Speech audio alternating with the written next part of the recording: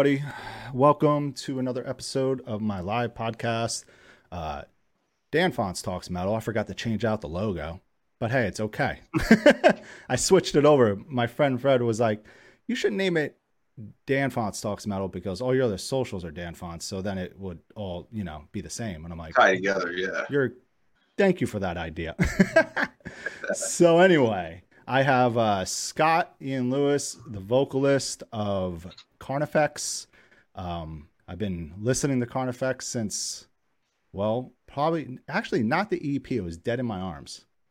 That's when I found out about you guys. And then since then, I mean, shit. I was all around the time when Suicide Silence was coming out, All Shall Perish, all those bands. So it was like the rise, the beginning of deathcore in a sense. It was, yeah. Wasn't it? It was kind of an explosive moment. And I think if I think back to it now as like, musician that's kind of been around for a minute, like it was actually kind of a really special moment because I think back to some of like our very, like some of the first times we went out on some of these like MySpace tours or, MySpace shows. I love following them stores. You both. I mean, JJ I know. I love how that's how we refer to them. Well, because you booked them on MySpace and like they didn't exist anywhere else. Nope. Like they were just, and they did really good. No, they really did, dude. It's kind of a trip to think like, wow, we were like nobody bands. Like I remember we did this tour. It was Carnifex, the Irish Front, and like Burn the Masses or something. Mm-hmm. Way back.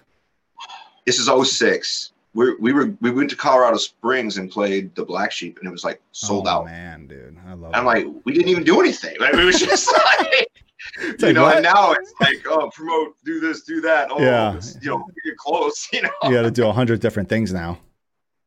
Totally, yeah. But dude, it's insane how the times have changed. That is for sure. Yeah, they have. I hope that like the kind of, early on, like, deathcore bands sort of faced a lot of gatekeepers. A lot of backlash and stuff. And so definitely. That was like the whole first half of our career was basically just getting told that we're horrible. And so, I mean, it's not a joke. That's true. That's insane, dude. And so I think like now I'm hoping that the sentiment has sort of come around and it's not, people aren't living and dying on genre titles anymore. Yeah, I think it's like, I don't know. I feel like deathcore had this like such like bad stigma to it that it like turned people away from listening to a band, Yeah. A lot of, but I feel like, I don't know. I feel like it's there's like this new resurgence of deathcore right now. I feel like, you got the Brand of Sacrifice, Signs of the Swarm, Shadow of Intent, like these newer guys. Yeah. Bands, and I'm hoping that sort of like, because we need fresh blood, what I mean? Yeah, it needs like, if it's just the first generation, well, half of the first gen bands are gone now, or more than half, but yeah. Or they're calming down on touring, or they're just like not doing much. I mean, so we need more of these bands coming out, and they're starting to change it up too, and it's cool, man. It's like a fresh sound. Everyone has their own little something different they do in their music that makes them stand out a little bit. When you hear like Shadow of Intent, you're like, oh, that's Shadow of Intent. When you hear like Brand of Sacrifice, you're like, that's Brand of Sacrifice. So it's cool. Yeah, it's a good point. Maybe like the deathcore bands now are kind of carving out more of like their each of their own niche within deathcore, whereas that first wave of like local deathcore bands was literally everyone's just like the biggest breakdown you can, shitty blast beat breakdown, and it was slower, just lower, lower tunings. We could be heavier. It's like we actually went up on our tunings on this new album. We went back to drop A. Oh shit! What were you in before?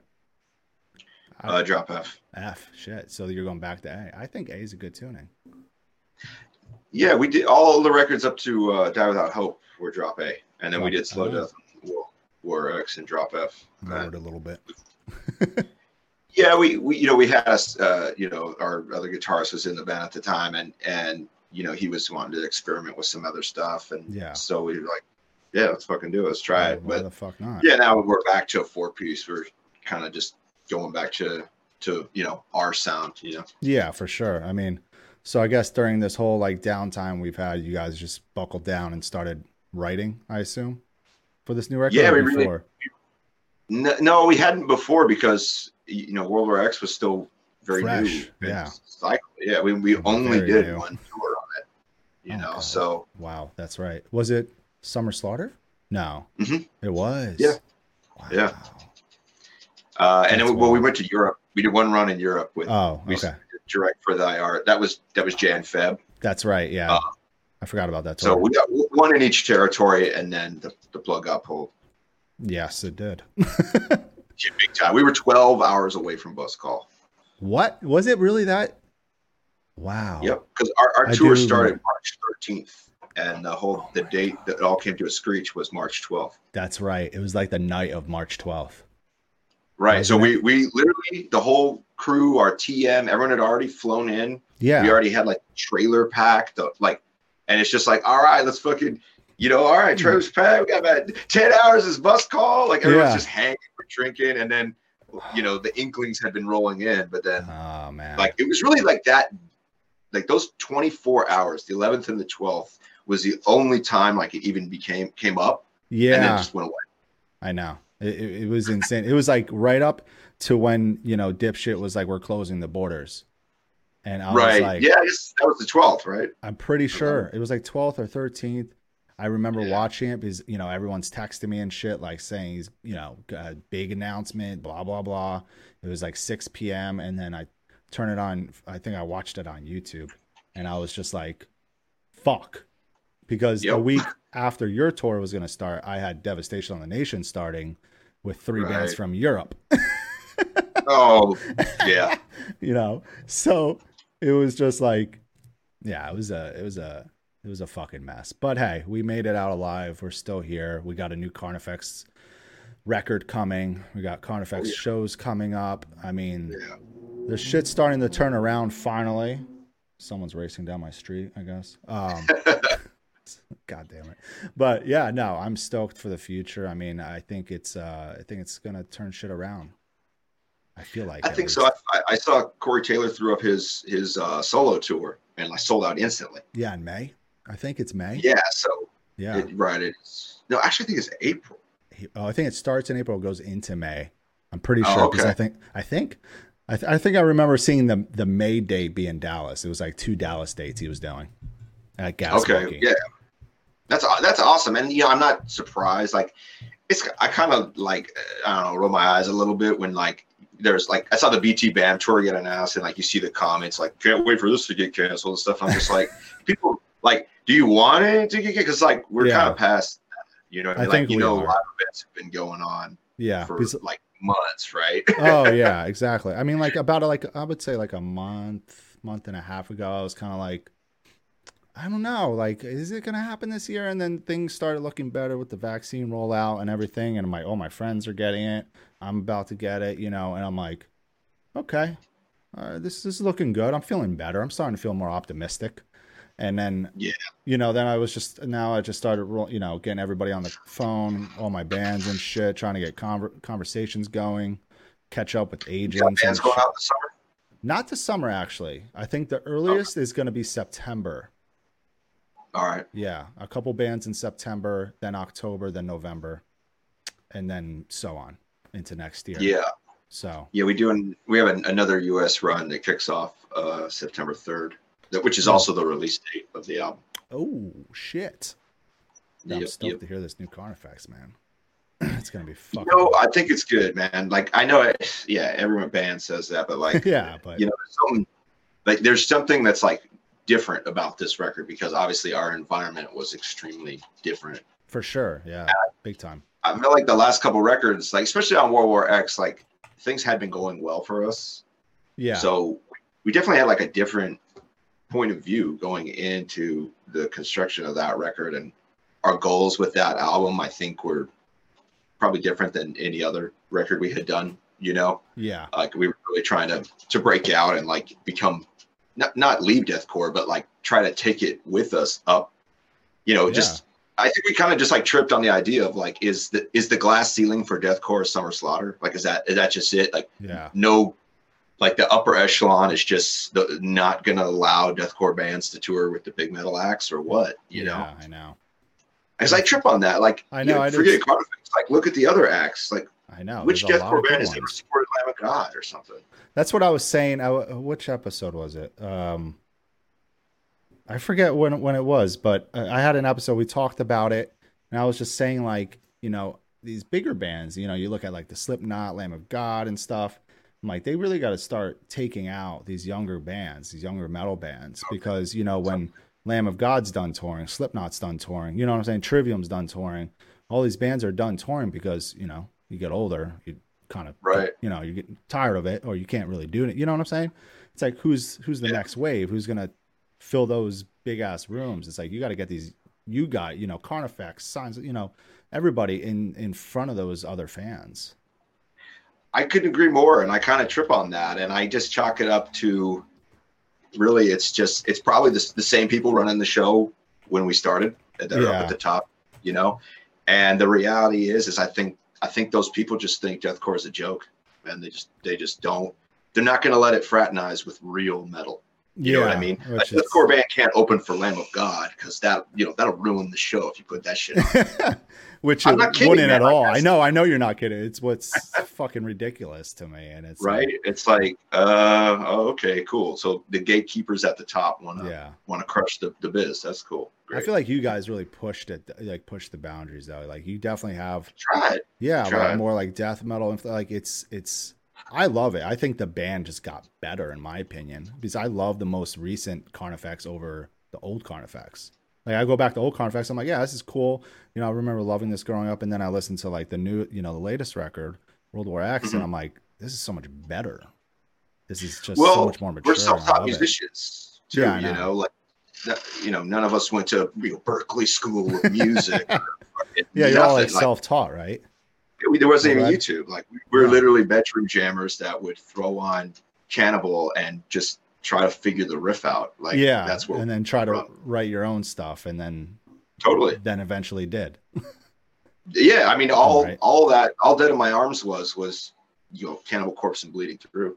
Yeah, that's it. Like, that was all. Those were the bands we were about, and we just said, well, let's do a Cannibal riff, let's do a Bleeding Through breakdown, let's do you know, a Cannibal Slam riff, let's do a metalcore riff. That's all it was. You know? Let's just throw it all together. Yeah, exactly. Yeah, I think you guys nailed it. It's funny because when I posted about this episode, right, like a few days ago, years ago, it was Carnifex, Kill Whitney Dead, a few other bands. Oh wait, do you remember that band? Yeah. Fuck yeah. That tour was awesome. I mean, that tour, not that band. I booked it. Me and this dude, Eric Powell, who's a booking agent too. Right. You know, I feel like you might know who Eric is, right? I do, yeah. Yeah. Me and him grew up together in the same area, Poughkeepsie, New York, like a little bit south of Poughkeepsie. So he's a little bit younger than me. But anyway, we started, like, he became like my assistant at my old agency. And then we started doing like shows together, and then I remember we were going to put that tour. We got off of that tour. I have no idea who the fucking agent was, but I can't remember that. It was dude from Java Jazz in Houston. Was it? Yeah, it totally was. I can't think of his name, but that was the agent. Oh, okay. David, Dan, something like that. I think so. Yeah. Older guy. Anyway, Eric was like, yo, so I got to connect at this like place at Bowdoin Park, which is like a little bit south of Poughkeepsie. They have like this big cabin with a stage. Like, we just got to bring in our own PA and all that shit and get it set up. But we can get it for way cheaper than Chance, because the Chance was really fucking pricey. I can't Chance. Personally. Yeah, I know. It was fun growing up. There was a lot of good shows. More so in the smaller rooms, not the big room we didn't care about. But we got that room and we put the tour in there, and it fucking was wild. I don't think the park knew what type of music we were bringing there. So that's another one of those kind of like MySpace tours that just fucking popped. Oh, and like there was no YouTube pre-roll ads, no IG, no ad, ad campaign, nothing. No, this is literally when I was a promoter, it was always, I printed out hundreds of flyers. You know, good amount of posters to post up at places like Hot Topic and all that shit, because they let you do it then. And and then handing out flyers at shows. That's what it was. Yeah.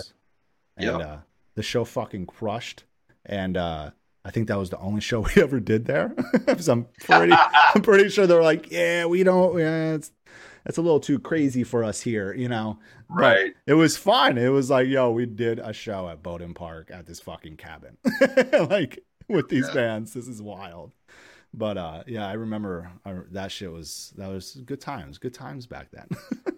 It was, man. It was. You know, it's kind of like it was kind of different too, because I don't know what's changed, but now it's just like there's just so many extra people working on everything, and like to get your stuff anywhere is like, oh man, it's not just post it and people find it anymore. It's like you have to play the game that the app wants, and every app wants a different game. It doesn't even really matter what yeah, it's like not stupid. It's not about your band anymore. It's about how you can, like, you know, play the game with the apps and stuff. And that's a little annoying, but yeah, I guess that's just how it is. It's like we're used to it, but it's like back then when you're using MySpace, a band could put up a bulletin, and that bulletin will be seen by so many fucking people.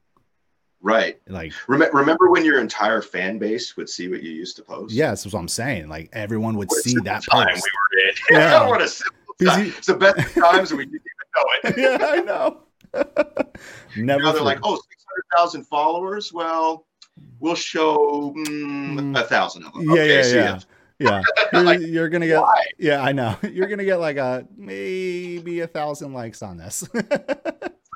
But 600,000 people chose to sign. Well, never mind that. Never mind that. 1,000.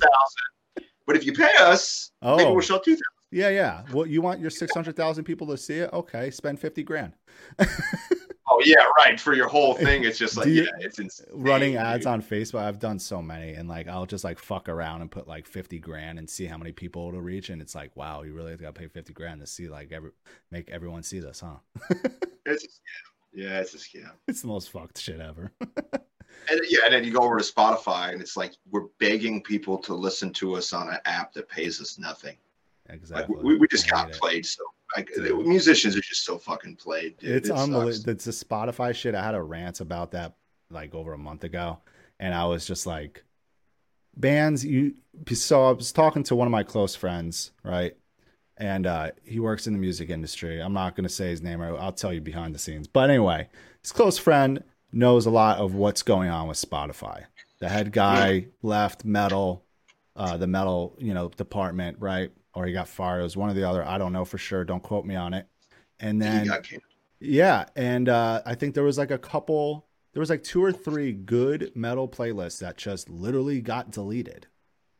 And and it, I think it's coming back around now. There's making new ones or whatever. But that's really beside it. But besides the point, well, it's mostly, dude. It's like all these bands are pushing Spotify, right? But dude, how much are you getting paid from them? Why are you promoting it so hard? The only reason we're promoting it is because it's the new metric that the industry is going to throw in your face for why you're not going to get what you got last time. Why you're going to open for this band that started 6 weeks ago. It's like, it's their new way of leveraging you. Yeah, just like Billboard was, dude. Straight up. And that's why I got Tidal. And Tidal is like pretty cool. Like they're adjusting things and it's working better and it sounds better, to be honest with you. But out of all the apps, I'm pretty sure Tidal is like number 1 that pays the most to bands. That's probably why it's like the least popular then. It's one of the least popular like ones, and it sucks because it's like it's actually a pretty decent app. It's pretty similar to Spotify's app, and I feel like they're gonna make changes to make it more like Spotify's app, which would make sense because I feel like if they do something like that where it's similar and maybe possibly better, more people will go over to Tidal. But it's so hard, man. Like Spotify is like kind of like, I don't know, like how MySpace was. Everyone used it, and everyone uses Spotify. Or second in the list is that Apple Music, which that's what I use. Yeah, which I've used it too before, but I just didn't really like the app that much. But we can go on for days about this shit. Yeah, it's kind of funny. It's like we're talking shit on Spotify, but at the same time, our entire campaigns sole goal for the new album is Spotify. Yeah. Boost Spotify, subscribe, like get on the playlist. So yeah. Yeah, and I'm glad, you mentioned the dude left or got canned, and it's like, I'm glad because what was happening over there was those guys were basically using their curator status to try to like flex on everyone. Yeah. And what they ended up doing was alienating managers, artists, and labels because you're fucking DJ. You don't have power. Be quiet, sit down. You know what I mean? Exactly. And they, someone said, hey, you're in charge of this. And those guys just, took it upon themselves to decide what was and what wasn't cool in that moment. And they fucked up and they got rid of them for it. And I'm glad they did because that's good. It's not how you build bands. It's not how you build an app. That's already predatory, Yeah, big time. It's like, here's a predatory app. Let's get an asshole to try to convince people to send their fan base there. And it's like, no, man, it's not going to fucking work that way. I'm glad they got rid of that. And now Spotify they got like an olive branch to their artists now. And they're saying, we'll give you covers and placement and this on new releases if you push your fan base to it. So they're trying to work with artists now. Yeah. Rather than, the dickhead kicking back saying, impress me. Yeah. Impress me. Yeah, seriously. Yeah, that is better for sure. I mean, I hope, it stays that way, because there are a lot of bands that deserve it. You can look at like those curators and like they're trying to push what they like. Yeah. And they're old and they have a corporate gig. And it's like, dude, like think about how these new genres pop up. It's because of fans and grassroots, Exactly, man. You're not fucking wrong about that. But anyway, so we're like, I say all that to say this. Make sure you listen to the new record on Spotify. They fucked up, but that's where we are. And if you like the damn record, at least buy it. I try to buy it. Yeah, I think it'll rip. We got good art too. We got great artists, God Machine again, and it's a 15-track album too. Damn, 15, nice. Yeah, 50. So we did a long one. Fuck in. We did. We really did. We were just like, because we weren't really happy with how World War X performed. Yeah, no, it did perform real good. Well, it underperformed to our expectation. So I think people loved it though, from the feedback that I saw. But maybe I got mixed feelings on it because like we never got to take that album really on the road. That's also true. You didn't really, you didn't properly. Yeah, like in my mind, like the fans like never got to validate the songs live. Yeah. Like we never got to see like the pop off at that one part. So we kind of didn't get the full experience, the normal sign off. Yeah, you're right. Actually, so I keep forgetting. Yeah, it came out August 2019, and you literally did Slaughter and a Euro tour, and that was it. Yeah, and we went to South America with Slipknot. But yeah. Oh shit! No way. Why? How did I forget about that? When was that? Was that before Europe? Oh. Yeah, December 3, 4, 5. Damn, how were those shows with Slipknot? They're fucking awesome. Yeah. I mean, Costa Rica and Brazil, and wow, they fucking popped off. And Slipknot guys were cool as fuck. They came over and like shook our hands, said hi, because we had like a general catering. It was just a 4-man bill. Oh, okay. So they were super nice to us. Said what's up. Their TM wasn't like a dickhead or anything to us. Nothing. It was cool. Yeah, it was chill. That's fucking they were real nice to us, and the show fucking went off. So I could imagine. We watched their show after, and I was like, "Holy fuck, these guys just killed it!" Dude. Did they still crush it? Dude, that Costa Rica show fucking popped. I've seen Slipknot a few times now, but the place was just there's probably 20,000 people there, and they're all there for Slipknot. Oh yeah, man. And just went off. Like the whole crowd. It's like one of those shows where like the whole crowd is like knows the choruses, and you're like, that's a lot of voices. Holy shit. It's like, holy shit. Can't even hear chorus. Like, it doesn't sound like that when our crowd sings our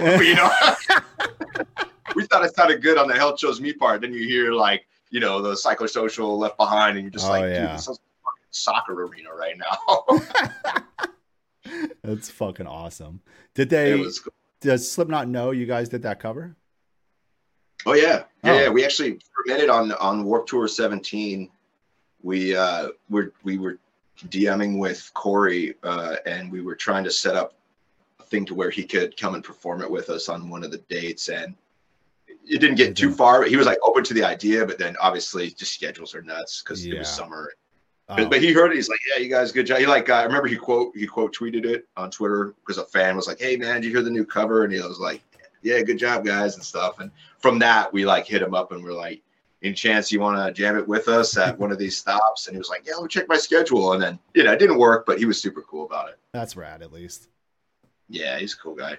So what's we had a question from Roomba Dad, Josh. What was it? What's the theme for the new record? Is there any sort of theme? Yeah, it's nihilism, straight up. I think it kind of goes back kind of to what I was saying a moment ago about how things were kind of good when we wrote World War X, which that can sort of change the art you create sometimes. It's like the fighter who's rich now, right? When the dude was broke and all he cared about was just getting to the belt, he scraps like an animal. But then a couple years in, things are good. It's like, hey, take your foot off the gas a little bit. Like, I don't need to go so hard. Yeah, for sure. I kind of did that on World War X. And then also the theme that I embraced on World War X, the war theme, the dystopian world, and all my previous lyrics on the older records are very micro focused. Like, I'm really trying to zero in on like specific moments and then pull them apart and like really put it under a microscope. Yeah. But then on World War X, I went the opposite. I was like, let's just couch everything as fucking huge and epic and like really, pull back and just see the whole scale of this, but kind of try to still work my lyrical themes in. And yeah, I think the reality is that theme didn't really connect with the audience. No, you don't think so? It didn't seem to really connect with the audience. Like, I mean, we love like the war shit and war movies and all that stuff. And I think when we look at like Sabaton and Arch Enemy and like Testament, some of these like, bigger acts where we are trying to get to that level where, so where I'm like, well, maybe my songs are like too like personal and like sad boy. And we'll try to like go with some more general metal themes, to just try to like kind of bring in more metalheads outside of like deathcore kids. But maybe we ended up like diluting our, piss and vinegar. You know what I mean? Yeah. And on this record, we went full back to just fucking nihilism and like our mix is way aggressive. I think the mix was way too safe on the last record.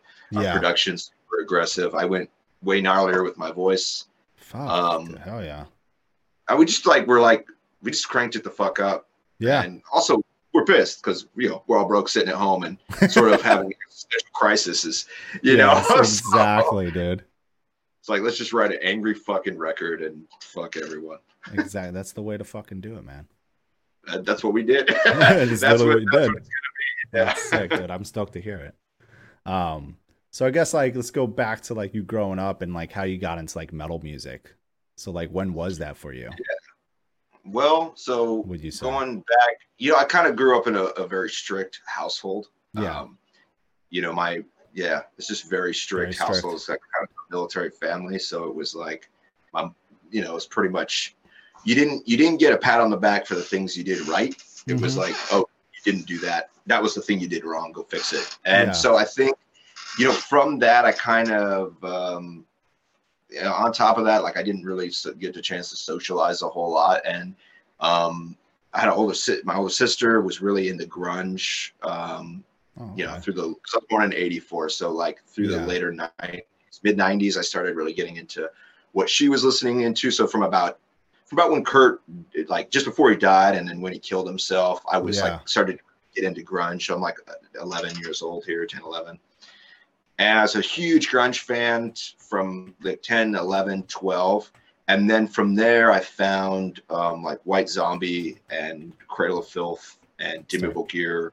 Yeah. And Manson, Nine Inch Nails, I'd already been a big fan. I was a big Pumpkins fan. So I had started, grunge is also kind of like goth adjacent. Like it's very nihilistic, kind of like a fuck the world. And so I sort of segued from grunge and those type of themes and that type of kind of like down feeling music, into Cradle, into Dimmu, into Cannibal, you know, N.I.N. Manson, White Zombie, Just went from KMFDM. Yeah. That, you know, all the kind of like 90s goth kid stuff. Yeah. So by like 98 or 99, I was like full on metal kid. Like when I went to my freshman year, I was just like, you know, full goth kid. I had like purple hair, like the Cradle of Filth t-shirt. I was wearing like fishnets on my arms. Like I would take my sister's fishnet stockings and then like pull them up on my arms and like put my hands through the end and stuff. And I was wearing like knee-high Doc Martens tucked in. You know, I was just doing everything to just get the fuck you vibe off. I love that. Obviously worked well in high school, so I got shit on a lot, and that was a great time. And you know, no attention from any girls, of course. Like, just couldn't be more uncool. You know, and I was like super it's true, man. tall. It's true. Yeah, I wasn't cool. You know, I wasn't cool at all. Same, yeah, so I think I really just threw myself into metal at that point. So from like 98, 99 on, like, you know, Cradle and Dimmu and all, like I really got into black metal. So Satyricon and Emperor, Dissection. Oh yeah. You know, it's not black metal, but you know, Swedish metal. I was really fucking into those bands. And so like one of my first bands, Anastasis, I was like 14 years old. We were wearing corpse paint and shit. I actually posted a picture on my IG a while back. Did you? My very first band. Yeah, it was like 99. We're like full corpse painted out. I gotta go. And so, that's rad. Yeah, we were going for it. And then I dropped out in 2000. So I made it. So I basically failed 9th grade. I got like a D in 9th grade. Failed math. I went into 10th grade and they're like, well, we don't want to hold you back. Yeah. So what we're going to do is we're going to make you retake the 9th grade classes that you failed again while taking your 10th grade classes. I did the same exact thing. No joke. Oh, I dropped out. So yeah. I did it for 2 months and I'm like, this is horse shit. I'm out. I dropped out during 11th grade. 2000. Yeah. Dropped out then. And then I was just all about bands. I was in this band called Incinerate that I thought was doing well. We did a little bit of touring. We opened first a couple like national acts. Yeah. But ultimately our drummer and our keyboardist, like they were in a relationship, and then that, you know, she cheated on him or something, so that fell apart. So the band fell apart. It just crashed. Yeah, and that's like 02, 03, right in there. And then I basically just gave up on bands. I think, I had tried to do some bands that just never panned out. Never panned out. I think one of the best things we did with Incinerate was we opened for Under Oath one time. Under Oath, Tantrum of the Muse, and Narcissist. It was it's like 2002. Under Oath was on Rise of the Past. Yeah, cycle. They were so that earlier. Yeah, they're doing their black metal thing. Like we're trying to be black metal, you know. We played in the basement of a job employment agency in Fontana. Oh wait, basement of where? And it was the basement of a job employment, like a temp employment agency in Fontana, California. What the fuck? They allowed a show there? Tantrum of the Muse, Narcissist, and Incinerate. That is so bizarre, dude. It was, but Under Oath wasn't Under Oath. No, it was a completely different band, dude.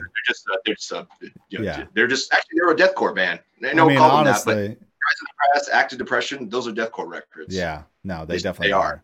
They're not black metal. No. They're hardcore kids playing death metal and black metal. That's deathcore.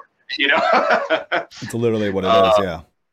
Yeah, and so I was trying to do some other, like try to get some bands going, but nothing really popped. And then so I kind of took a break from bands. I was working at a mortuary. I worked in a mortuary for 3 years.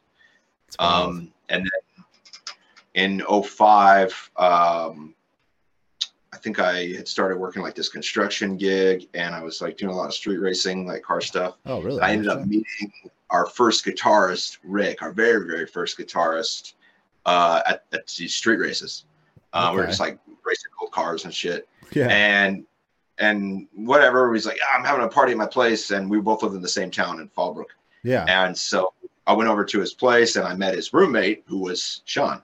And he had like a drum, he had like the Slipknot drum set up in his bedroom. He's a huge Joey Jordison fan. In his bedroom? So it's like all about like drumming like Joey, which at the time was fucking perfect because, sure, dude. in 05, Joey was like the metal drummer, you know? Yes. Yes, he was, dude. So I met Sean, and like he had like metal posters all over his room. Rick was like a metalhead too, and then I was like, dude, I've been like in a bunch of bands as a screamer, and I mean, I like all this shit too. Like, we should fucking jam, and that's Carnifex. Yeah, and it just all bloomed from there.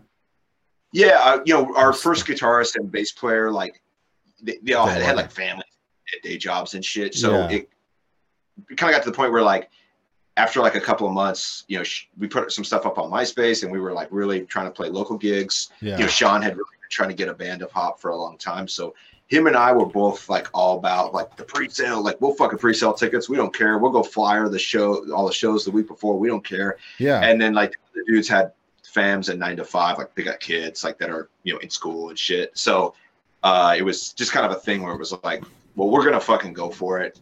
And so we kind of just get dudes that just go for it. And it wasn't like a bad breakup or nothing. It was just that transition from like weekend band to like serious band. And not everyone can do that sort of thing. Right. And those guys' lives were like, they got like gigs and kids and mortgages. And it's like, yeah, let's just go bounce for a week. And they're like, what are you talking about? Me and Sean, we were like, unfettered, and really we just cared about the band. So, bouncing out on some construction gig wasn't really that big of a deal. Yeah, exactly. And me and Sean both worked at the same place. You guys did? So they were they like fine with you guys just going? Or were they just? No, we had to quit. But you had to quit, yeah.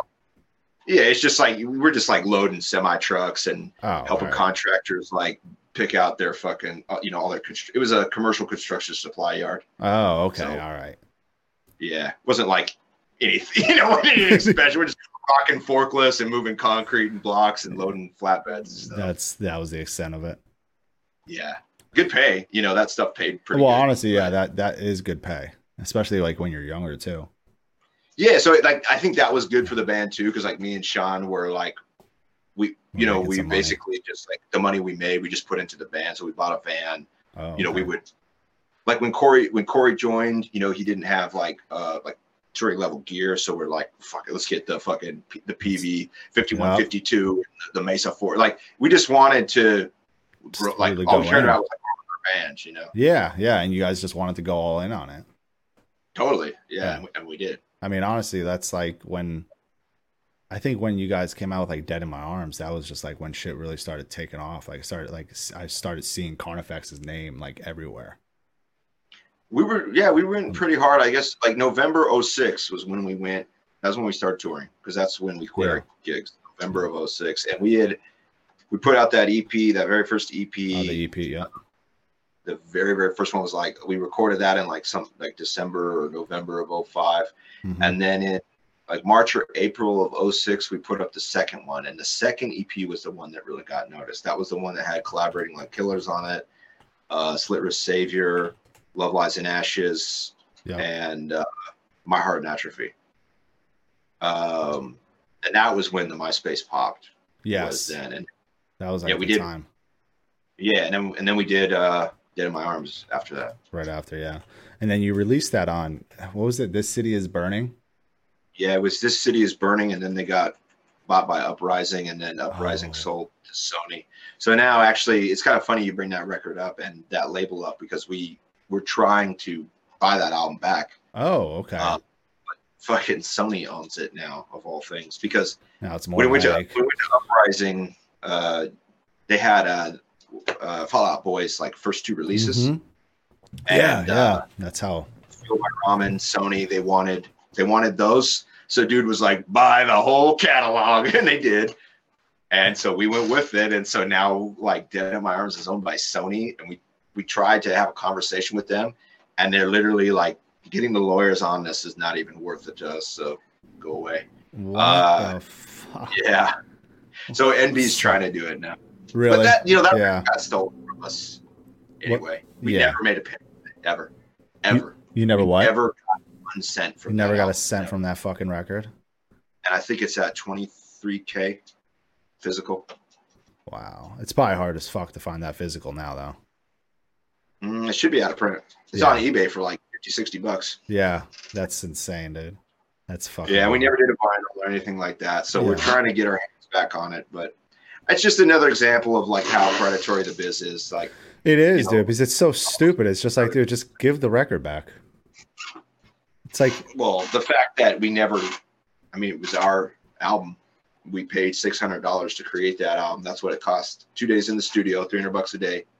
Wow. We did the whole album in 2 days. 2 fucking We days. paid for it ourselves. Yeah. And then it was stolen from us by the city, by Uprising. And then now Sony owns it, but only because the first 2 labels basically robbed us of it. Pretty Never much. Paid us ever. Never got a cent on that record ever. Jesus Christ. Yeah, I've heard this. I've heard stories and stories of bands with this shit. Same shit. So It sucks. Or similar, yeah. And then I guess the whole Victory Records shit was a shit show. Yeah, I mean, it Maybe was. not Yeah, at first, but no, it went off the rails quick. Like Wow. we signed with them in. So there was 2 releases for Dead in My Arms. There was like because we actually recorded that album in like 2006, and then the first version came out was the road version. So you'll see a version out there. I think I can't remember now as it's been a while. Yeah. One of them was the Digipack. So the store version's the Digipack, and the jewel case was the road version. Oh, okay, yeah. And We brought we on took tour. it out on the road in like June. Sold through probably 2,000 or 3,000 copies, and then the actual in-store one came out in September of 07. Okay, got you. And then we got signed in November of 07 Got you. Yeah, to Victory. the Victory. And then Victory wanted a record like now. yeah, And we're like, but they rushed this you. came out. And they're like, we don't care. We want an album now, today. Oh so- my God. Yeah, by February of 08, so Yeah. this is just a couple months after Dead in My Arms came out, we were at Zeus's studio in Massachusetts doing Disease and the Poison. Yeah, that's right. I forgot you recorded that with Zeus. Yeah, horrible experience, unfortunately. That sucks. It wasn't great. No, I mean, that's why we It was, have never got back to that producer. Yeah, makes sense. And I mean, I'm not, and this is not to disparage him. It's just the experience. I don't know that he knew we were making a deathcore record. Oh, We tried to like do deathcore stuff, and he's like, "Whoa, hey, stop! What are you doing, dude? You can't hold the mic. You can't cup. Stop!" And it's like, shut up. Like I try to do Gravity to be like, "No, what are you doing, dude? You can't do that. No, we need to slow this down. 195." And I just don't think he knew we were making like, "No, dude, we're making a shitty deathcore record. Like it's supposed to be pushed. yeah, yeah. It's supposed to be like Over the top. a little more than what you normally do." Yeah, But, exactly. It just, you yeah, know, we kind of got shot it down. So that sucks. I don't really care for that album either, unfortunately. Yeah. How many records did you release on Victory? 3, 4? We were on Victory for 7 years, and we released 3 albums. Damn. So we did, yeah, it was Diseased, and then Hell Chose Me came out, Yeah. which again, they totally fucked the release up. But it still did great in spite of them, Yeah. which no, I really is remember. kind of like, I think that's kind of like the anthem of this band is we've gotten fucked so many times and we still do great in spite of it. Yeah. Yeah. Somehow, and- it turns around for you. Or we just fucking find our way through. But Yeah, so you just find Hell- your way through it all. by the time we got to Hell Chose Me, we were already like not in a good place because we had on the Disease and the Poison touring cycle, our van broke down and our transmission blew up. Oh, And we went to them for tour support and basically said like, fuck you. We're like, we just had a record come out on Billboard. We're out here promoting this thing. Our transmission exploded. We're on the side of the road in Indiana and you guys won't do anything. Anything. Ultimately, they sent us $600 on, I couldn't even tell you how many thousands the bill was. And to this day, Oh my from that 08 $600, Carnifex never, ever, ever, not hyperbole, never received another penny from them.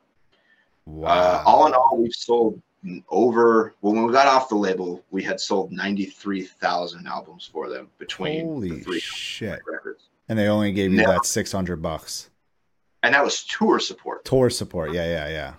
fully recoupable. So they didn't even give it to us. They loaned it to us at a 88% interest rate, basically, which is extremely predatory. because you pay it back at royalty rate. And our royalty rate was like 12%. Yep. So we're only paying it back at 12 cents on the dollar. Our interest technically is 88%. How that's not illegal? I don't get it. Yeah, it's. But I think it illustrates to you that they're just vampires straight up. Lawyers write those contracts to extract money from the band to the point of death. Like literally. Is that what like broke the band up? Yeah. It is. Yeah, so I'll tell you the story. We do the 3 records. Every record, I could go in depth on each problem with each record, but basically every record we would do, they would find another reason to fuck us over. So Hell Chose Me, we had the Atticus Metal Tour that was scheduled for March and April. Yep. Okay. It was a really great tour for us. Yeah. One of the better tours we landed up until that point. Yeah. And we had a release date set for March 16th. For no reason whatsoever, they moved it to February 16th when we are not on tour. In fact, we were on a plane coming back from Europe. What? Hell Chose Me out, everybody. What? What do you? Yes. What? Your confusion is because that's what they did makes no sense. It doesn't help the band. It doesn't help the label. It helps absolutely no one. But because they're inept, clueless, and greedy, shit it out as soon as you can. Let's make the money now. But it'll be less. Well, money now is better than business in their eyes. I mean, clearly, That's how they ran Victory. Money now is better than good business. So if they can make $5 now, forget the 500 we'll make next week. Yeah. Get that 5 right now. Yeah. We need that money now. Yes. Yeah. Quick before someone fucking sues us. Yeah. Again. How many times have they been sued? How many times have they lost? ADTR just won $4.5 million royalty settlement. I know. If that doesn't tell you what kind of criminals these people are, straight up criminals, then they are. Dude, Tony was the worst, man. A judge sat down and said, Victory Records, you've been lying to this band the entire time. Not only did you lie, you stole $4.5 million in royalties from them. You owe it. Mm-hmm. That's every fucking band they've stolen from. And only a few of it had the money to take them to court to prove it. Yeah. We're one of them, but we don't have the money to go to court. I mean, dude, that lawsuit with Day to Remember Victory, that went on for quite some time. I mean, not like too long. Because Victory has money. And they know when you can't win, you stall. The first rule is a lawyer. You can't win, stall. Stall it out. And they can't win because they're breaking the law. So they stall. Stall and steal. That's how they work. Yep. And they stole we sold 93,000 records for them. You can figure out how much money they made. Stole all the inventory, stole all of our royalties from it. They had our merch that whole time. Math on that. Never a cent, dude. I would guess they made millions off of us. They had to. And at this point, it's just the best part, the cherry on top for Victory. All the fucking money they made on us. I still get statements from them saying we owe them $60,000 in recoup. Dude, now get this. Stop. We did 3 records for them. Each record budget was $20,000. We sold 93,000 records. Dude, I can tell you how many thousands and thousands of T-shirts we sold. Yeah, they only gave us $60,600, but we still owe them 600 or 6,000, 60,000. It's like 60,000. What fucking math is this, you assholes? It's theft, pure and simple. So I can't believe you still get statements. Oh, we still get statements. Of course, it's cookbooks, dude. Yeah, I know. It's just so funny. You always get statements. And then the judge goes, actually, you owe these guys $4.5 million, you fucking crooks. But all right. So they're thieves. And big time. Maybe we can prove it someday when we have money. But unfortunately, the court system is about how much money you have, not if it is, dude. It would cost a whole lot of fucking money. Right. So, all right. So that's our style with Victory. And then to get off, we had this cumulative record sale clause. So our first 2 albums were albums, like just regular old deals. And then our second 2 were options based on cumulative sales. Gotcha. Yeah. We got to our 4th option. So the record after Until I Feel Nothing, which was a flop. Until I Feel Nothing was a turd. And we were a turd. It didn't sell. Victory shit it out. Didn't do anything. Their promotional plan for it was you had to give them a like on Facebook, the Victory Facebook. You had to like it in order, and that was literally the only doing that thing. Wow. what? That isn't the plan, first of all, but great. So they shipped that thing out. It flopped. No surprise. We fired our manager. Yeah. And then our manager called our agent and said, you have to drop Carnifex. He did.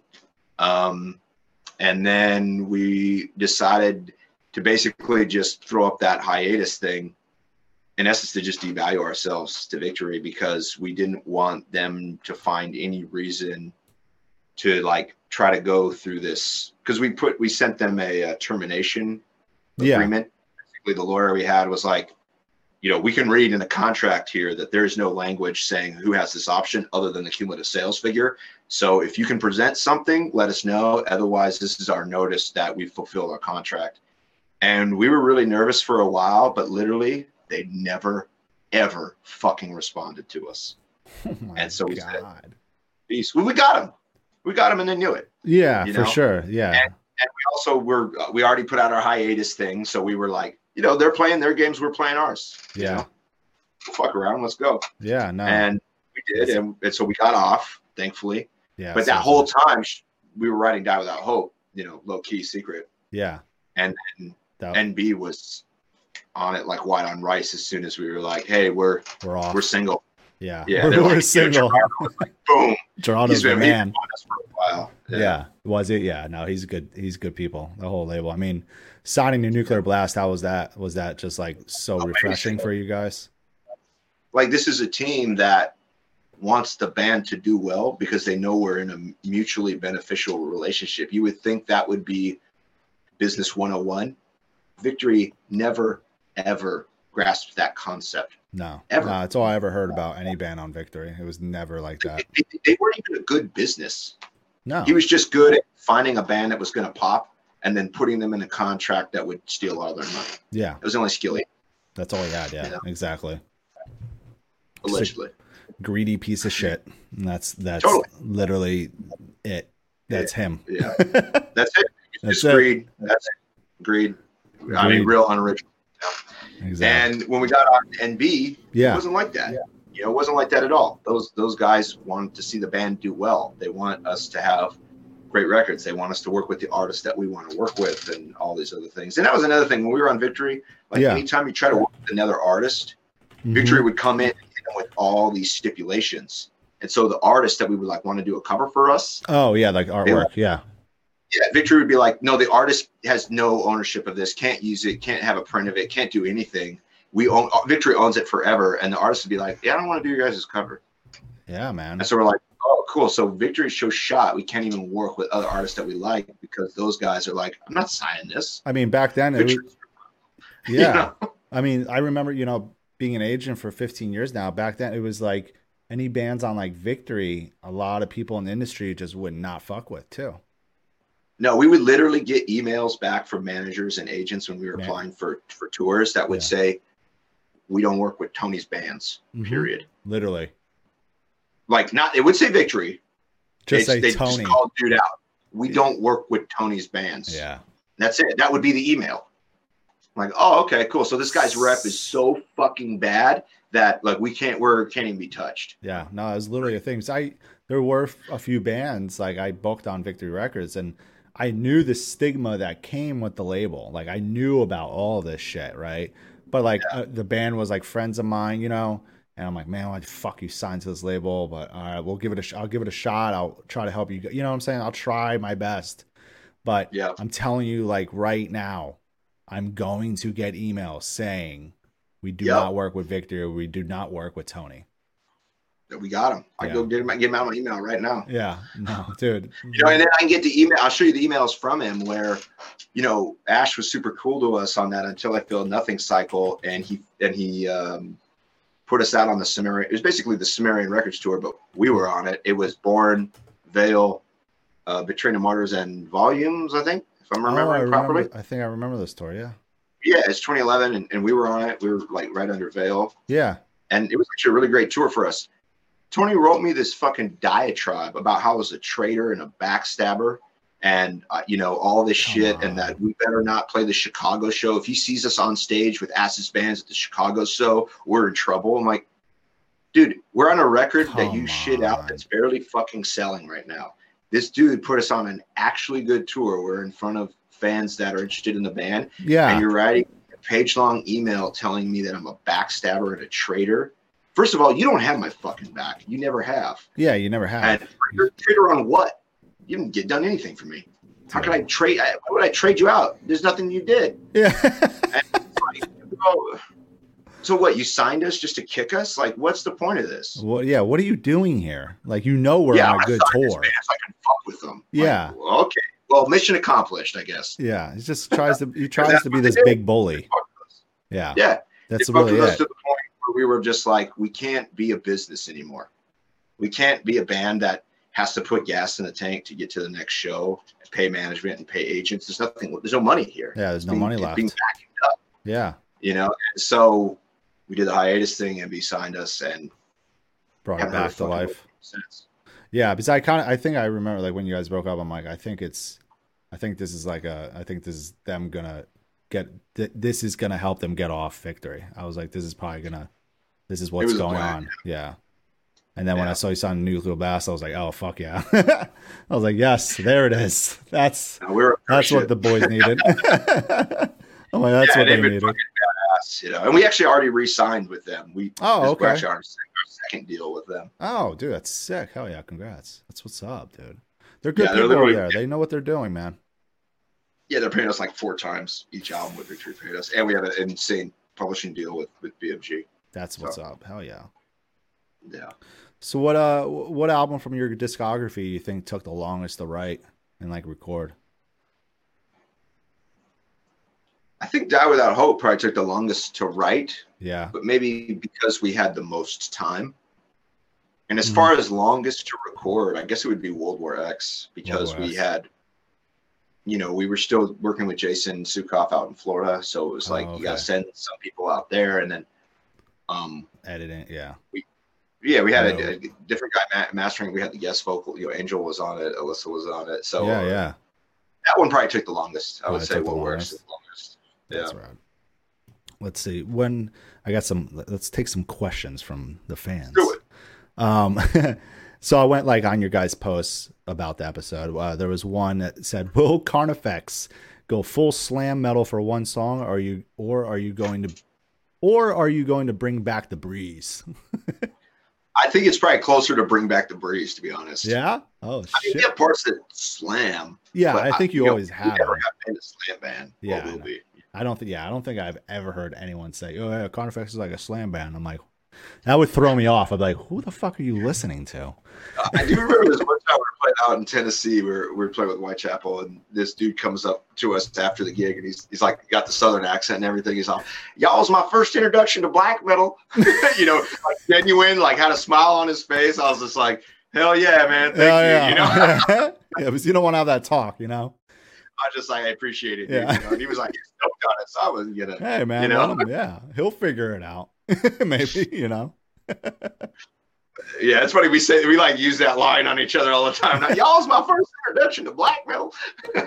You know, super like cool guy, like totally sincere, but it made us laugh a little bit. Yeah, you know, no, it's fucking great. Benny asked, "What are the differences in the music and writing style between the new album and the previous album, World War X?" Well, you know, like I kind of touched on the previous album, we wanted to be more. You know, Deathcore Plus was kind of like our approach. We wanted the big tours, and so just kind of gotten slapped across the face with, you know, deathcore bands are shot, that we just were like, this is the Prove 'Em Wrong record. And so World War X was the Prove 'Em Wrong record, and the new album is the Get Fucked record. I love that. Like, that's the biggest difference. I mean, you guess which one's more angry? It's probably the Get Fucked one. So like, the riffs are just, they're fucking meaner. They're faster. The production is grittier. It's harder. It's louder. My voice is more raw. It's more up on the mic. You know, we're using a 58 this time, not like a, you know, $1,000 tube preamp, special vocal mic. Yeah. We just kind of said, like, you know, let's just go in there and just throw the right hook. That's it. Like, Is he? Fuck dancing around, just knock them out. Yeah, exactly. And you guys are recording all of it, right? Totally. I mean, Yeah. right Before we started this episode, you were saying that.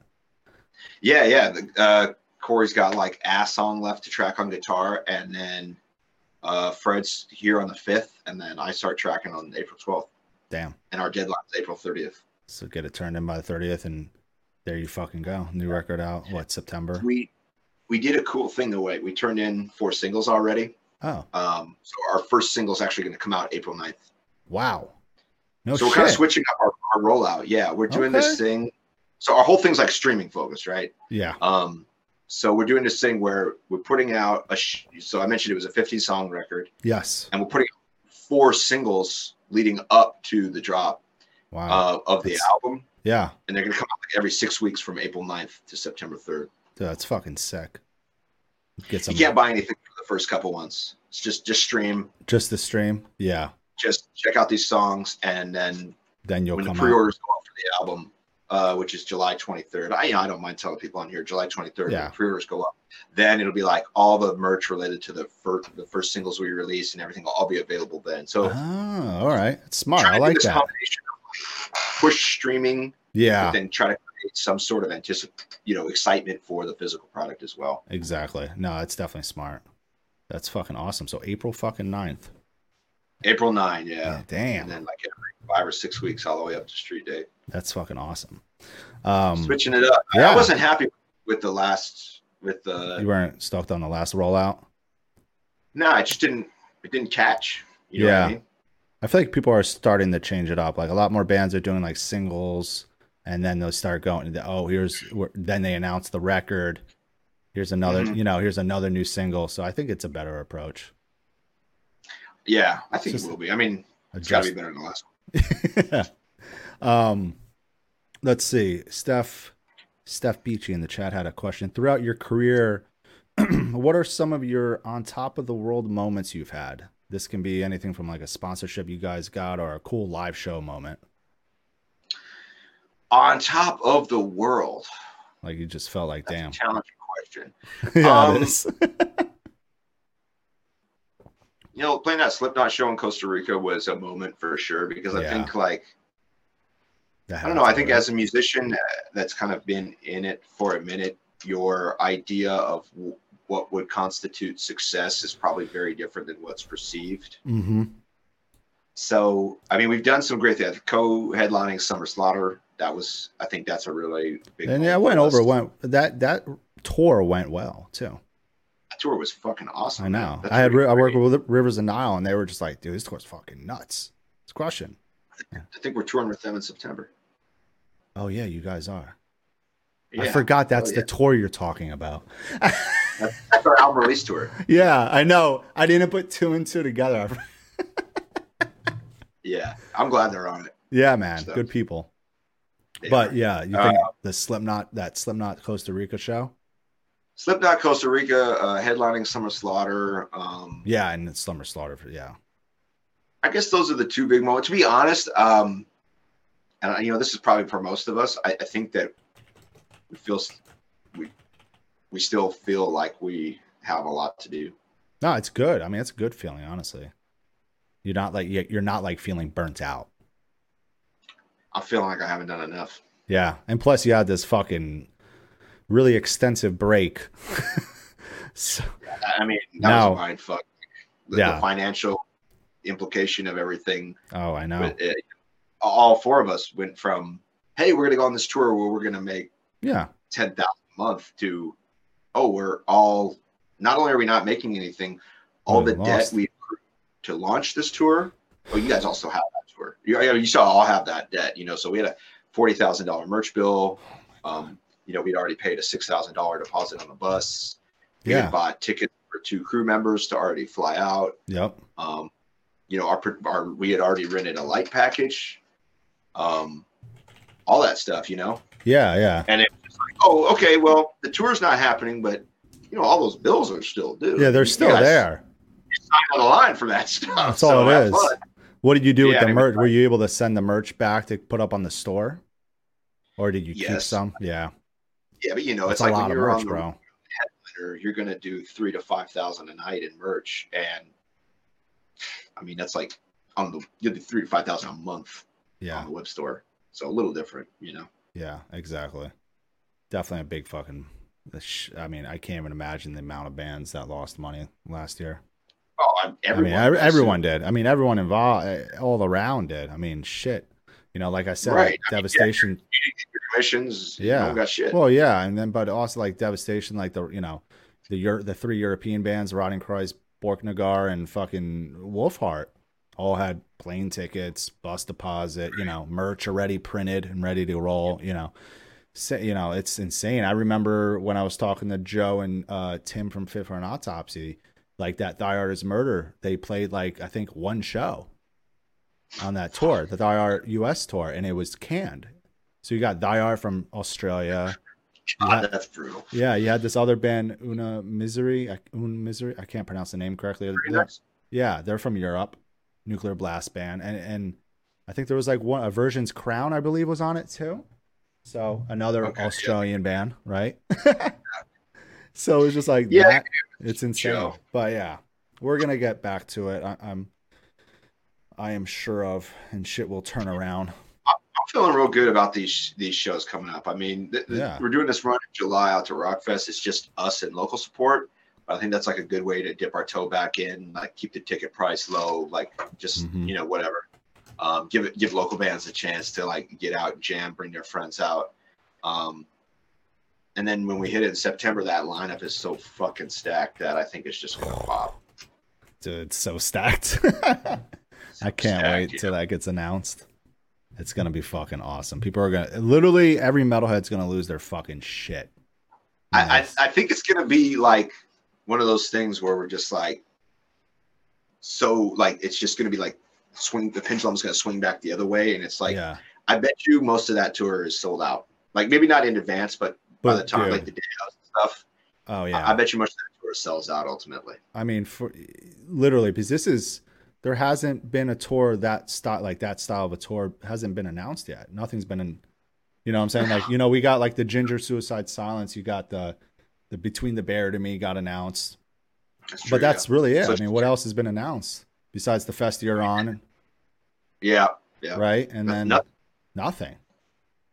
I can think of No, I can't think of anything else. So it's like, it's nuts. So it's going to be, I think a lot of majority of metalheads are going to lose their fucking shit and buy up those tickets quick. Because honestly, when you guys see this lineup, everyone here, you're going to lose your shit and want to buy a ticket right away. Because and it's like I think a bunch of us are like on new records too. Oh yeah, dude. Yeah, Rivers. It's going to be coming out. I mean, the opener is on a new record too. And a new record. I don't think Black. About the band. Yeah, not Black. Not the headliner. I was about to say it, but no, no. They came out with one last year. I'm waiting for on it yet. Yeah, it's gonna be sick as hell, man. Wayfarer Marcus in the chat asked, "What is your personal favorite album from Carnifex?"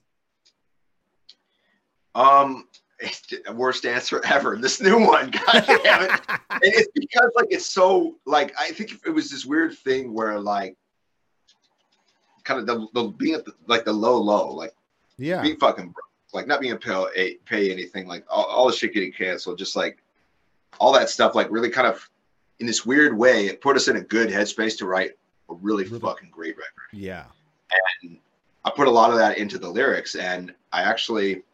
You know, on World War X, I felt like I was kind of like really kind of coming into my own as like a writer and stuff, feeling more confident in my writing. But I messed up on the theme, you know. But now this time, I think I got the theme right. My writing's even better.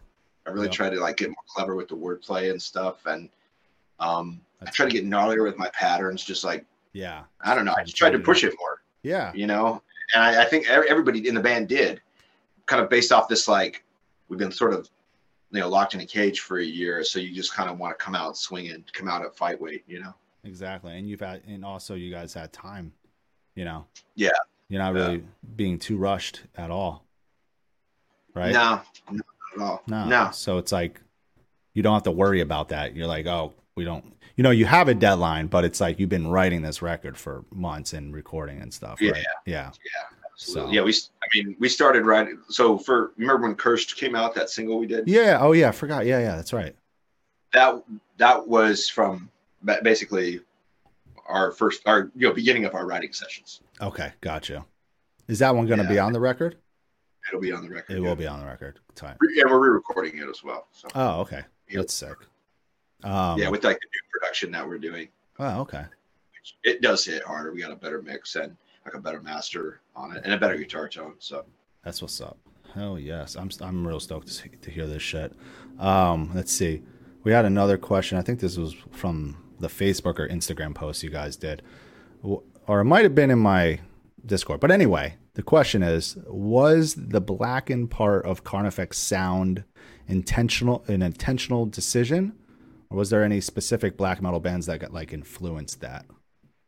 Oh, it's absolutely intentional. Yeah. And you can go back to Dead in My Arms. If you listen to the title track on Dead in My Arms, it's basically got a lot of black metal influence. There's keyboards, black metal riffs, all that shit. Yeah. So, and as I mentioned earlier, like I'm a black metal kid at heart, from back in the day. So it was totally intentional. And on this record, I think it's probably I would say combined with the music and the production, because the production's like a way more raw. Yeah, which kind of lends itself to more of a blackened sound in my mind. Yep. I would say, yes, it's intentional, and it's probably the most prevalent on this upcoming album.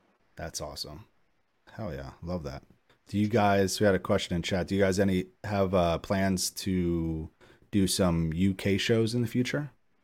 We do. We have a European tour booked for Feb 22. Oh, fuck yeah.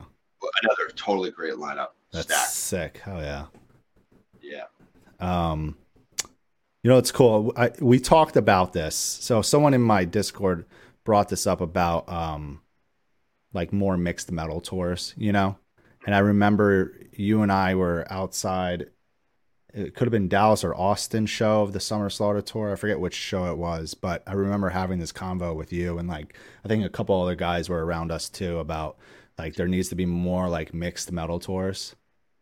And one of the guys in my Discord was like, imagine seeing, this is not like too far fetched. Like I could see this lineup happening and working. He said, imagine something like Cannibal Corpse, 1349, Carnifex, and Archspire. Something like that. Yeah. And I'm like, damn, that would be like a gnarly, but even like, you guys went, the tour that got canceled on you guys was Carnifex, Three Teeth, the Browning, and who was the opener? I can't remember. Skuld. So that was like more outside the box. But I remember, because I worked with the Browning, and I remember that tour, you guys hit up Johnny about it. Johnny was like, yo, talk to Scott. They're doing this tour, Three Teeth. Like, yo, we're down, And I was just like, oh, wow, Carnifex and Three Teeth. Browning? I was like, okay. That was tough to get done, too. Yeah. Was it? It was, yeah, because, it's kind of that thing where, like, both bands go back to their agents and say, hey, we want to do this tour together, because me and Lex had been talking on IG. Yeah. And we're mutual fans of each other's bands and said, like, let's, and we kind of had similar album themes, Meta X, World War X, whatnot. Yeah. So it was like, and we also liked each other's music, and we had mutual friends, so it was like, dude, let's fucking shred this tour together. Yeah. And then we go to the agents, and they're like, well, what? Yeah. You want to do what? You want to what? Like their agent was just like, this band's garbage. And, like our agent was like, this band's not metal at all. Like, they are, but like, not like, extreme metal. Well, no. Yeah, exactly. Yeah. So it was a hard tour to get done. And just like to convince the team, like, yo, we want to do this. The jam, right? Yeah. And it was selling well. I don't know that it was going to be like, I don't know if it was going to sell. I don't know where it would have ended up, to be honest with you. Yeah. I think it was doing well. Our guarantee, we had the highest guarantees we were ever getting paid, and lost all that shit. But yeah, I know. Cool. But it was like cool that like you guys really went outside the box with that one. I feel like. We were trying. Like that all goes back to World War X. It was like we really wanted to make a push for that next level, and we also are self-managed. We don't have a manager. Oh, okay, yeah. We were trying. We've been single as far as management goes since 18. Oh, and okay. yeah, we want 5B. That's kind of the only management that we're interested in, just because the rest of the managers are like, I'll get you a tour with Chelsea Grin. It's like, Our agent will do that. Yeah. Or I can text them. Yeah, we just check someone and it'll happen. Yeah, we'll make that. 15% to tour with our friends. Yeah. And I think we just did enough tours where we just, like, Three Teeth we put together ourselves, the Despised Icon tour we put together ourselves. I remember that one. That was fucking nuts. Our agent and Nash. It was just like, if we're just going to do these tours, we don't need a manager for those. If we're going to go to the next level, obviously we do. But the manager we had was never going to get us there, or didn't even try to get us there. Didn't even have those relationships. Yeah. So that's moot. So really, we're like, well, let's go through World War X as just us. And that's another thing. We did World War X unmanaged. So that whole promotional cycle, everything was just the band and the label. And then we're saying, hey, let's stay single so we can get 5B's attention. And, they threw us a few bones. We did the tour down in South America, and we even like emailed them and kind of tried to get a conversation going. And they're like, hey, we like the band, but, we're not taking on, blah, blah, blah. And then we kind of got the Slipknot thing after that. So I was like, okay, they don't hate us, but whatever. Yeah. And so now we're hoping, okay, well, we'll just keep rocking this. And then if the new album kicks ass and they feel like, okay, let's bring this band up, then maybe that'll spark that conversation later on, later in the year. I know they're never gonna look at us with a manager, so so we got to stay single. And really, it's like, in our mind, it's like 5B or nothing. Yeah, that's it. Oh, Brad's in the chat. I know Brad just started working with you guys. Bradley. Yeah. Hey, what's up, Brad? Yeah. So that kind of goes back to our self-managed thing, which is basically we've just put together a team of smart people. Yeah. Rather than kind of having a manager that would go, like, I don't know, maybe use some of the people that work on their team or whatever. Yeah. We just, work with straight to that person. Like a capacity, basically. Yeah. No. Essentially. Yeah. He said now they have 1B. Bradley, not as good, but it's something. 1B. I love Brad, man. That's funny. Yeah, we're rocking 1B right now. 1B, baby.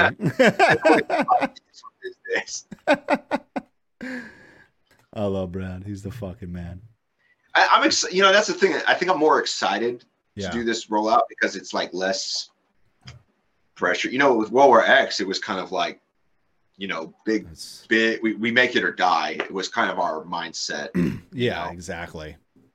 And we didn't. Like, maybe that was partially COVID, but either way, it didn't really hit the way we wanted and didn't open the doors that we were hoping for. So we're going back on this one. We're like, really took stock of like what the fans identify with, what we're really fucking good at, and what we like love too, like as artists, what makes us laugh. Exactly. Good. We kind of didn't do that on the last one. No. More like, what's the sound we can create that's gonna like break us out of this kind of not rut, but like get us beyond where we're at. Yeah, exactly. Seneca's in here. He said it's odd to see Scott on Twitch instead of on Patreon. You guys been killing it with a Patreon, right? We shut it down at the beginning of the year, or at the end of 2020. Oh, okay. Yeah, we ran it from May to December. And it did great. I think, at the end of the day, we ended up making about 20,000 with it. So it really helped offset. It really offset the bills. Yeah, man. Especially the merch bill. Yeah, especially the merch bill. That was and ultimately we decided to end it because we were like, well, we didn't get onto Patreon as like it was a reaction to the pandemic. So once we got some like stabilized the money, we were like, let's go back to being a band and not streamers. And we told everybody on the Patreon, put up a vid and everything. And everyone was super cool about it. And we didn't feel right, like just taking constantly. I don't know. It's just not what we do. No, I think it was the right move, honestly. Yeah, because I don't even know I just feel like what else. At some point, it would start pulling away from merch and album sales or whatnot. So. Yeah, exactly. His name, Seneca in the chat. His real name's Topher. He said he hangs with Scott. It's your boy Topher. Hell yeah. Tell them where we were. Ask me where we were hanging at. Patreon, I assume. Okay. Oh So yeah, for yeah. He's the one yeah, that brought it on. He brought it up. I mean, I remember you, brother. Good to see you. Yeah, hell yeah. we're just focusing on the record these days, and well, Well, and now yeah. it's almost like the record's about done, and it's we got some music Now you gotta videos. do the We got rollout. starting to do some promo. We got to take some band photos, Get all then that. we hit the road in July, so Dude. it'll be kind of on us here. I feel like it'll be the pendulum's gonna swing back pretty fucking hard, Oh, for sure, dude. Definitely. I'm definitely stoked to see you guys again because it's been, well, yeah, since Summer Slaughter. It was the last time I saw you guys. They were in Lubbock at Jake's. Who? Wait, what? We're playing Lubbock and Jake's in July. Oh, really? Yeah, really. Is That's that our the only Texas show. That's the only Texas show? Damn it. OKC. How far is OKC? Oh, that's easy. That's 3 hours. 89th Street, baby. Oh, I'll come up for that. My friend Bryce lives there. Let's do it. Come on. Yeah, I'll just come up for that. I haven't seen his new place. There's my excuse. And 89th Street goes off. I mean, it's a hole in the wall, but it goes off. Yeah, it goes off though, man. It definitely goes fucking off. Well, dude, I am fucking beyond stoked for this new Carnifex record. I mean, just how you're explaining it and telling us how it's going to be and everything. I'm definitely really stoked to hear this shit finished. Thanks, bro. I appreciate it. So I'm definitely excited for April 9th to hear this single.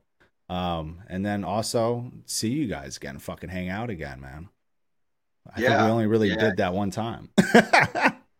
Yeah, I know. And it's a trip for like all of us in the band because like where we live, we don't actually have any friends. All our friends are other touring musicians. And so it's like, me and Sean, for example, literally the only person I hang out with, besides my wife in San Diego is Sean. So I don't have any friends here. Yeah. So it's like, I'm like, so like this whole year, it's just been like, I've only seen 2 people until, literally come doing the record, but it's just like, yeah, we're ready to get back out there and see some people. It's weird, man. It's like we're so used to going to shows all the time. I mean, I was just used to going to like, when my tours come in town or my bands are on other tours, I'd go to like 3 fucking Texas shows, Of course, I would just drive to them, So it was always going, and then it stopped, and I was like, this is the weirdest thing ever. But there was points where it was like kind of nice. Because like if I look back to the hiatus, it wasn't. It obviously was different world circumstances, but as far as like the position of the band was kind of precarious. We sort of didn't know what was going on. We sort of like, man, we lost the label. Are we going to be on a new one? Kind of a lot of fear of the unknown was sort of happening. A lot of shit was up in the air. Right, and Die Without Hope came out of that, and that's probably our best record. How long? Than the new one. Well, before how long was that hiatus for? 18 months. 18 months. Okay, so almost 2 years. Yeah. Damn. That had to be a weird time. Yeah, it was because I didn't know we were gonna get like I thought we were gonna get like countersued or I didn't. You know what I mean? I was waiting for like something. We had already gotten with lawsuits from Victory in the past when we had our web store up. Oh, all our merch. They said they were going to, take us to litigation if we didn't pull down our web stores and all that. So many bands, I remember that happening with. Right? Yeah, you're on a good label. When your label finds out you're making a few bucks, and then they want to sue you for it. The dumbest shit ever, because even like with that, you're in good hands. Yeah. Like this band Seeker that I booked, which my best friend Bryce is in, they're not a band at all anymore. But even like after a tour, you have leftover merch and they're like, I want to fucking sell this shit. And it's like, of course, yeah. Literally, it was just like, they couldn't put up like a big cartel store to try to push it. You know what I'm saying? Let's get rid of this tour merch. Like you couldn't do that on Victory Records. If it was something that directly benefited the band, they would stop you legally. They would stop it. Yeah, exactly. Yeah, that's how hell-bent they were on keeping you from making any of your own money. Mm-hmm. Are you making your own money? We're going to sue you for it. Exactly. Like literally. Thanks. And they still get, shit in the mail being like, yeah, you owe us this much money. And Bryce is always like, shut the fuck up. Show me that contract. Let's go to court with that contract and show me where. Yeah, tell me where. That's why they won't take you to court for the money, because then suddenly they realize none of it adds up. Yeah, exactly, and they're gonna get fucked, just like a Day to Remember fucked them, like literally. But anyway, man, yo, thank you so much for doing this with me today. Stoked on the new record. Everybody here, April 9th, new Carnifex single. And the record comes out in September.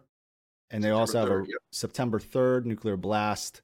They got pre-orders will be up July 23rd. July 23rd for pre-orders. Steph said, I can't wait a week. I need it now. I need it now too. Oh. You're gonna wait a week. I can. I'll try and get NB's got a listen link, Dan. I'll get one sent to you. Oh, dude, I'd be sick. Fuck yeah, man. I would be stoked on that. So yeah, I'll write him after this. Hell yeah, I appreciate that. So with Twitch, I don't know if you're that new to it or whatever, but after like every episode, I like to raid somebody. So pretty much we bring everybody from this stream who's here to somebody else's stream. Do it. Let's see who is on. We got. Ooh, we should do. Should we do Nick Nocturnal? You know who Nick Nocturnal is? I know he's a YouTuber. I don't know him personally. Dude, he's a rad fucking dude. I had him as a guest, and like 2 months ago, and he's fucking awesome. But hell yeah. But let's go fucking raid Nick. He just started up his stream not long ago. He's a cool ass dude. I'm sure he is a fucking Carnifex fan. He loves his fucking metal. Did that work? Hold on a second. I thought I clicked the right thing. Try it one more time. Nick Nocturnal. Start raid. Something went wrong. I love when Twitch does this shit. I love when Twitch does this shit. Let's try. I just refreshed everything. Let's see. Nick Nocturnal. If this doesn't work, everyone, I'm going to post his link in the chat. Everyone go to it. It ain't fucking working. So that's what we're going to have to do. That's the Carnifex curse right there, man. Damn it, Scott. Right. It's like, it worked for every other band. I'm like, well, it sounds about right. All right, everyone. We're going to go jump over to Nick's stream. I posted the link in the chat. Everyone click it. Everyone go to it. And Scott, thank you for doing this one with me today, man. It's been a blast. Thanks for having me, man. Appreciate it. Hell yeah, dude. All right. We'll talk to you soon, dude. All right. Catch you later, brother. Later. Bye. Later, everyone.